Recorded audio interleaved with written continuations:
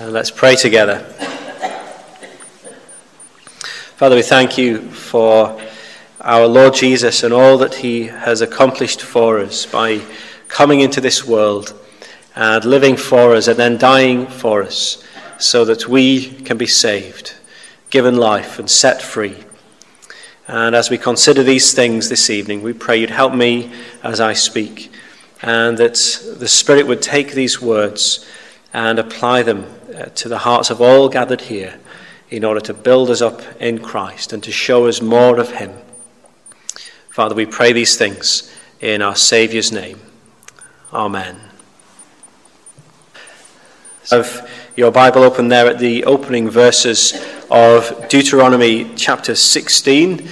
We've had a couple of visiting speakers recently in the evening services, and so it's been a little while since we were last in Deuteronomy, but we're picking up this evening where we left off last time, and we come this evening to a new section of the book.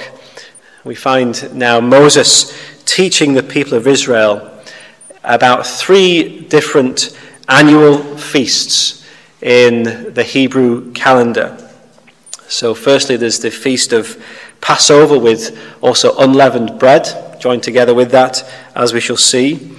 And then secondly, the Feast of Weeks. And then thirdly, the Feast of Booths. And there were, of course, many other feasts in the Hebrew calendar. But these were the three we find in Deuteronomy 16, where all the adult males throughout Israel had to gather together at the tabernacle or the temple. And in our next 3 sermons starting tonight, we'll take these 3 feasts one by one, and we'll have a look at what they involved, what these things meant, and as well as that, how they speak to us as God's people today. And we're going to start with, therefore, the Feast of Passover this evening. And I'm sure you're well aware of the origins of this particular feast. It finds its origins, of course, in the story of the Exodus, and chapter 12 of the book of Exodus in particular. Back in those days when the people of Israel were slaves in Egypt, suffering under the oppression of the Pharaoh, they cried out to their God, and God heard their cries. And the Lord remembered his promises to his people. And God moved in order to bring them out of that slavery and to gather them to himself. But how exactly would God do that? Well, of course, he raised up Moses, through whom he would deliver his people. And he sent Moses to go and speak to Pharaoh, that the Pharaoh might let the Israelites go, and so that they could leave Egypt and worship their God. But Pharaoh kept on saying no, time and time again. And so one by one, God sent a series of plagues against the Egyptians. And still, time after time, Pharaoh's heart was hardened. He would not let the people of Israel go. And so God said he would send the 10th, the final plague against Egypt, which was the worst of all. And the 10th plague was, of course, the death of the firstborn. And yet God provided for his people a way in which they could be safe from that judgment of God that would descend on the land of Egypt. And each household of the Israelites was to take a lamb. And this is what the Lord said they must do with it. We read in Exodus 12, "Your lamb shall be without blemish, a male, a year old. You may take it from the sheep or from the goats, and you shall keep it until the 14th day of this month, when the whole assembly of the congregation of Israel shall kill their lambs at twilight. Then they shall take some of the blood and put it on the 2 doorposts and the lintel of the houses in which they eat it. They shall eat the flesh that night, roasted on the fire, with unleavened bread and bitter herbs. They shall eat it. And so by faith in God's promise of safety in the face of this coming judgment, this is what the Israelite households did. And each household selected a lamb from their flock. And as the sun went down, they killed the lamb on the 14th day of the first month, the month of Abib, on their calendar. And they smeared the blood of those lambs around the doorposts of their homes, just like God had said to them. And then, having sacrificed the lamb, they then had a meal together as a family. In that house with the blood smeared above the door, they ate the roasted lamb. They ate it, of course, late at night, having slaughtered the lamb only at sundown, and then roasted it for however long that takes, and then eating it late into the evening. They ate it with unleavened bread and bitter herbs. And as God had instructed them, they ate it as well with their belt fastened, with sandals on their feet, and with their staff in their hand. In other words, they ate it in haste, ready to go. And that night, just as God had warned, God's judgment in the 10th plague came to the land of Egypt. And yet those who had done what God had said were saved from it. And God had already given the promise to them, I will pass through the land of Egypt that night, and I will strike all the firstborn in the land of Egypt, both man and beast. And on all the gods of Egypt I will execute judgments. I am the Lord. The blood, that is the blood of the Passover lambs, shall be a sign for you on the houses where you are. And when I see the blood, I will pass over you, and no plague will befall you to destroy you when I strike the land of Egypt.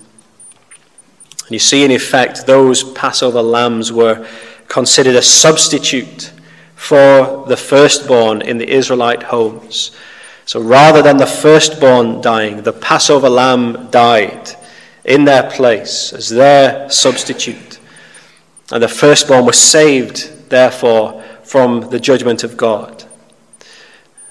That night they were set free from their slavery after 430 years of being afflicted there. They left their slavery behind. They came out of Egypt, and they were gathered together before God as his people. It is the most significant act of redemption in all of the Old Testament. And it was so significant that God therefore told Moses that the Passover was something that they must celebrate every year thereafter. And he said to Moses, "This day shall be for you a memorial day, and you shall keep it as a feast to the Lord throughout your generations, as a statute forever. You shall keep it as a feast."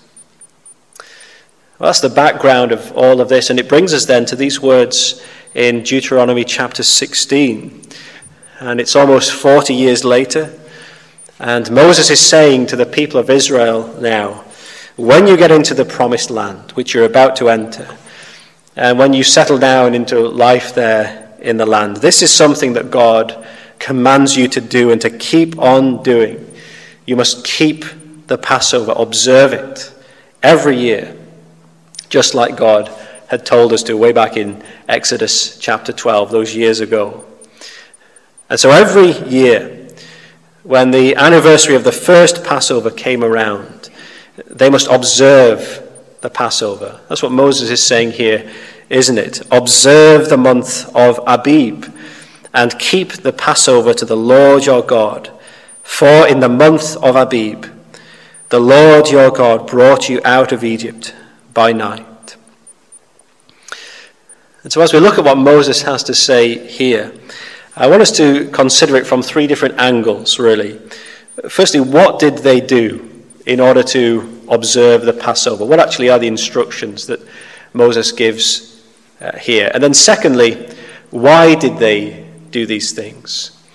What's the reason for the instructions? And then thirdly, we'll consider how do these things apply to us as God's people today. So first of all, what did they do to observe the Passover? And I want you to notice that there are two main elements to the Passover celebrations. There is the Passover sacrifice and there is the Passover meal. A sacrifice and a meal. Those are the two simple elements of the Passover celebrations. So we'll take those one by one. Firstly, the Passover sacrifice. And within each household, the husband must select a lamb, which is going to be the Passover lamb for him and for his household that particular year. And it must be a male lamb. It must be without blemish. It must fulfill the requirements for being a sacrifice before the Lord. And that lamb they would take into their home, and it must be then slaughtered as a sacrifice. Now, they're not just to slaughter it anywhere at all. Look at what Moses says in verse 2. You shall offer the Passover sacrifice to the Lord your God from the flock or the herd at the place that the Lord will choose to make his name dwell there. And as we were thinking about on Wednesday evening in our prayer gathering, when Moses in the book of Deuteronomy talks about the place that the Lord will choose, when he uses that phrase, which he does many times in the book of Deuteronomy, it's really shorthand for saying wherever God at that time in history has told you to put the tabernacle, or alternatively after that, wherever he's told you to build the temple. That is the place where God, in a special sense, will come to dwell amongst you and where he can be worshipped by you. And that is the place where the sacrifices must be offered before God. Then in verses 5 and 6, Moses underlines the importance of the place where the Passover lambs will be sacrificed. And as well as that, he as well emphasizes the time when the sacrifices should be offered. Notice both of those things in verses 5 and 6, the time and the place. He says, you may not offer the Passover sacrifice within any of your towns that the Lord your God is giving you, but at the place that the Lord your God will choose to make his name dwell in it, there you shall offer the Passover sacrifice. In the evening, at sunset, at the time you came out of Egypt. And so at the exact anniversary, when the Passover lambs were slaughtered back in Egypt at the first Passover, that is when the Passover lambs must be slaughtered. At sunset on the 14th of Abib. And you can imagine all the Jewish men throughout the people of Israel making their journey to Jerusalem for the Passover sacrifice. They've all got a little lamb in tow. And they're all journeying to Jerusalem. And they're doing so in order to arrive maybe a few days before the 14th of Abib, so that they're there in time to make the necessary arrangements for the Passover. And on the 14th of Abib itself, they all head to the temple with their lambs. And as the sun sets, there they are in the temple courts. And as the sun goes down, all the Passover lambs there are sacrificed before the Lord in the place where he had chosen. And that brings us then to the second aspect of the celebrations. We've seen the sacrifice, and then there's the meal as well. And just like the Israelites back in Egypt had to sit down for that late night meal of roast lamb on the night of the very first Passover, Moses says in a similar way, a meal was to feature in the ongoing observance of the Passover in the years ahead. They were to eat a meal just like the meal that the Israelites had eaten on that night. As verse 7 points out, they were to cook and eat the Passover lamb in the vicinity of the temple courts, the place that God had chosen. They were to eat it late into the evening. The Passover meal would go on into the small hours of the morning. And only after they'd eaten the meal could they then go back to their tents the next morning. Now, presumably what Moses means there is that imagine a man who's traveled a long way to get to Jerusalem for the Passover, and such people would probably have stayed in tents around Jerusalem on the outskirts of the city. And the next morning, as the worshippers leave the temple courts, they would go back to these tents, and I imagine that they would then catch up on some lost sleep. If you've been awake all night, and as well as that, if you've eaten a lot of roast lamb, a sleep is probably what you need at that moment, isn't it? So dawn would break the next morning, and they would all head back to their tents. The Passover sacrifice had been offered. The Passover meal had been eaten.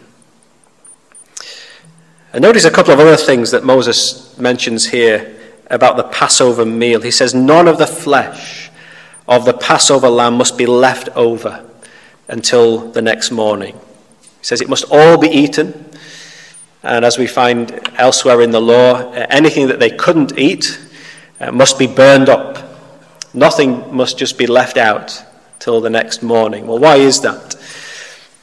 And most commentators would say this is to do with a symbolism of purity. Especially in a hot climate like that, you don't want to leave cooked meat out for several hours. You shouldn't do in our climate either, by the way, but especially in a climate like that, you don't want to leave cooked meat out for several hours throughout the night to the next morning, because of course it would start to go off. And so Moses says, don't leave it out. What you can't eat, burn it. Nothing must be left over. And you see, it's this imagery of purity in the Passover sacrifice. This is a pure sacrifice before the Lord. And also there's this emphasis on the eating of unleavened bread. When they ate that Passover meal that night, the bread that they ate with it had to be unleavened. That is, without any yeast in it. And as well as that, the Passover celebrations give way to the Feast of Unleavened Bread. Now maybe this is a little bit confusing at first, but what's happening here, Moses is combining two different feasts here in what he says in verses 1 to 8. There's the Feast of Passover and the Feast of Unleavened Bread. They're two different feasts, but they belong together because they're very closely related and because one runs into the other. Passover, the 14th of Abib. The Feast of Unleavened Bread is then the next week, the 15th to the 21st of Abib. And for that whole Israel must not eat any bread, or not eat bread with any yeast in it. And then on the final day, the 21st, there is a solemn assembly as God's people gather together and worship God. And no one does any work on that day.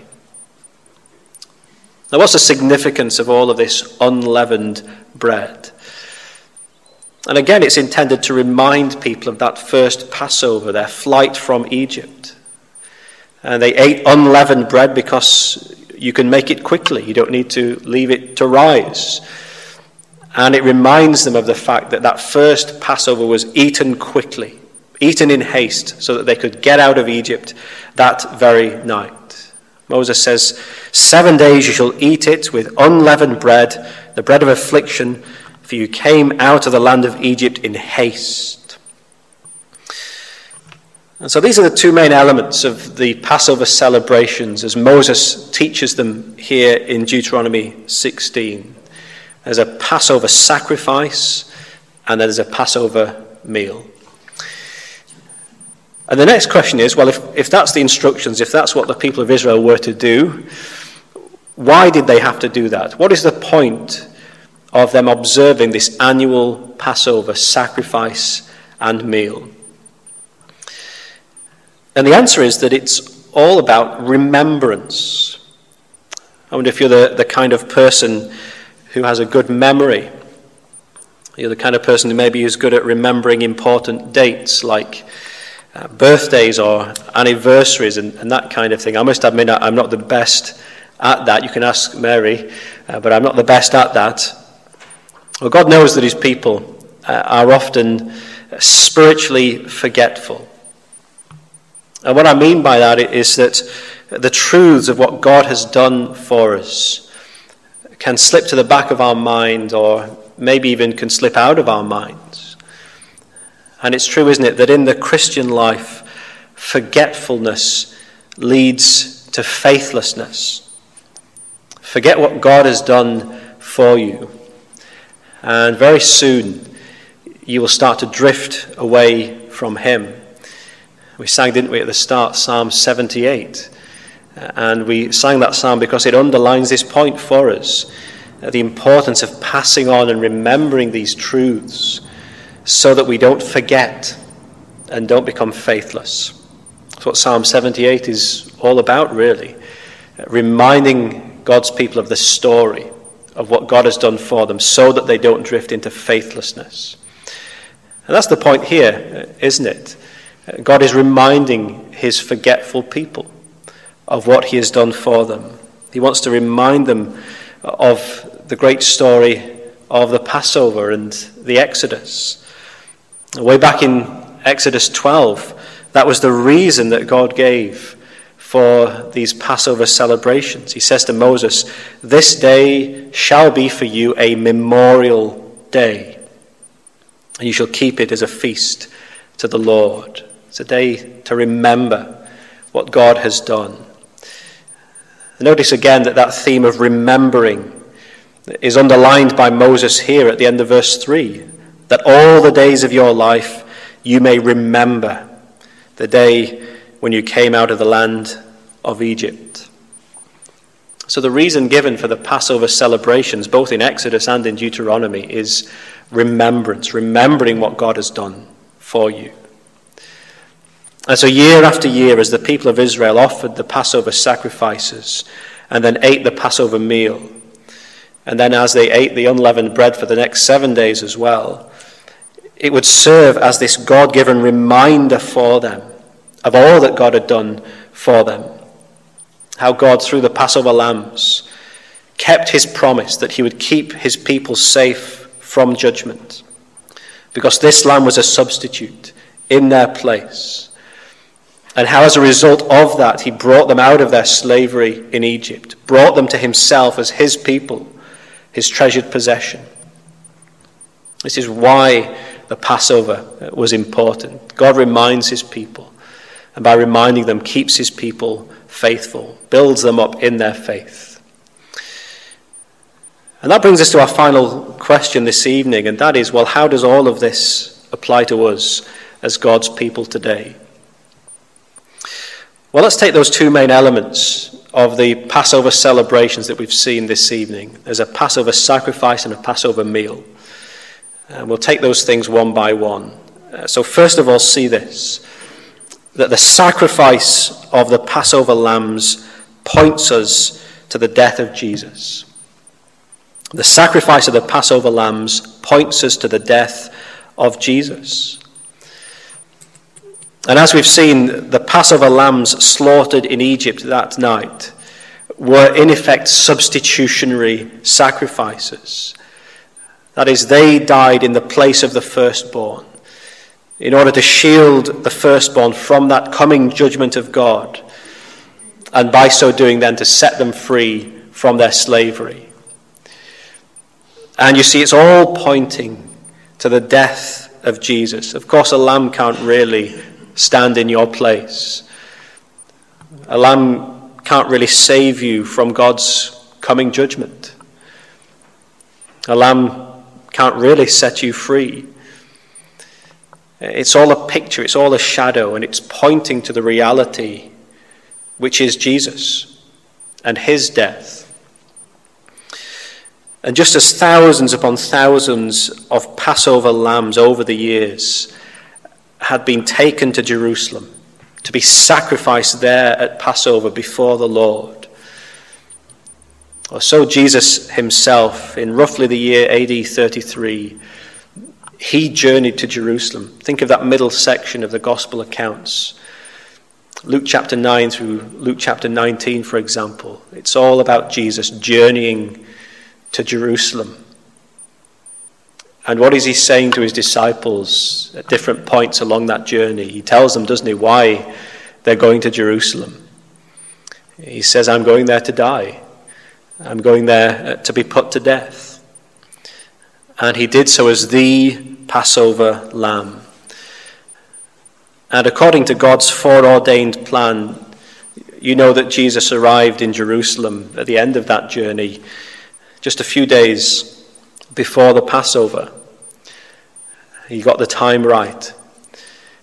And then on the 14th of Abib, he was put to death on a cross as a substitutionary sacrifice. That is, he died under the judgment of God. And he did so willingly.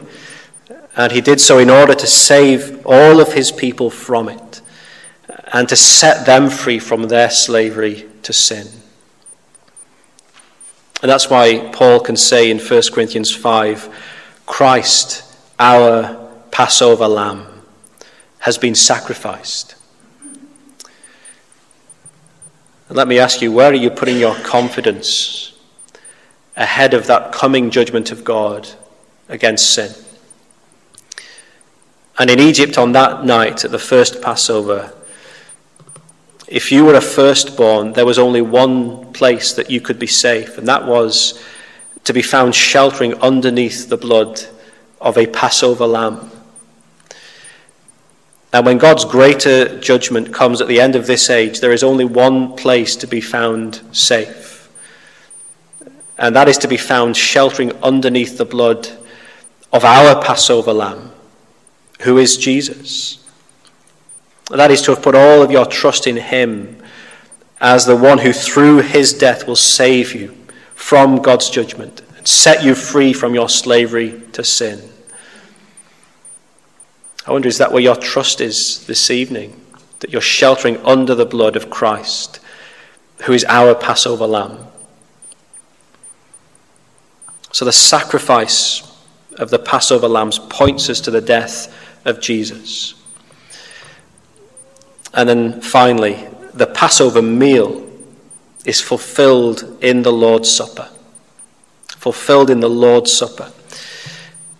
The night before he was crucified, Jesus was in the upper room with his disciples, and he shared this Passover meal with them for one last time. Remember how he said to them, I have earnestly desired to eat this Passover with you before I suffer. That's what they were in that upper room for. It was for this Passover meal. And then partway through the meal, Jesus explained to his disciples the full significance of what the Passover is really about and how ultimately it's all about him.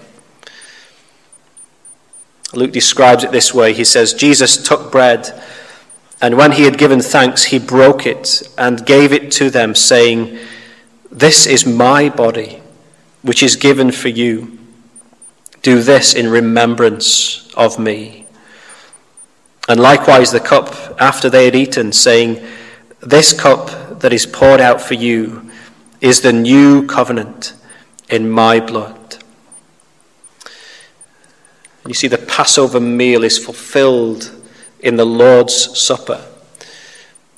And just as the Passover meal was God's way of reminding his people again and again of what he had done for them in the redemption that they experienced at the Exodus through the death of the Passover lambs, so also the Lord's Supper is the way that God reminds his people again and again of the redemption that we have experienced through the death of Christ as we partake of these elements, the bread and the wine, in remembrance of him.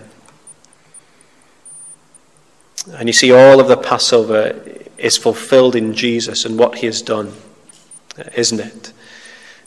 What's Passover about? What is the celebration about? Well, Moses says here, it's about a sacrifice and it's about a meal.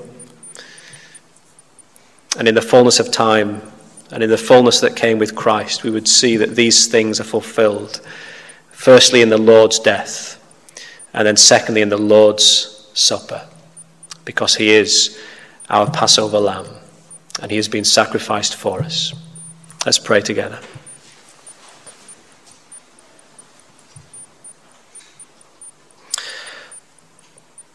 Our Father, we thank you for all that we see of Christ that is foreshadowed in the Passover. And we thank you and praise you for that sacrifice because, as Paul tells us, Christ is our Passover lamb. He is the one who died as our substitute, willingly undergoing your judgment against our sin, so that we who deserve your judgment would be saved from it, and so that we could be set free from our slavery to sin. We thank you for the death of Christ and the wonderful redemption that he has accomplished for us. And we thank you that Jesus has given to us the sacrament of the Lord's Supper, which fulfills the Passover meal. We thank you that it is the means by which we are reminded again and again of the redemption accomplished for us by Jesus. We thank you for how it points us to Christ's body and blood given for us at the cross. And we pray that you would help us always to remember and always to have at the very forefront of our mind what Jesus, our Passover lamb, has done for us. In his name we pray all of these things. Amen.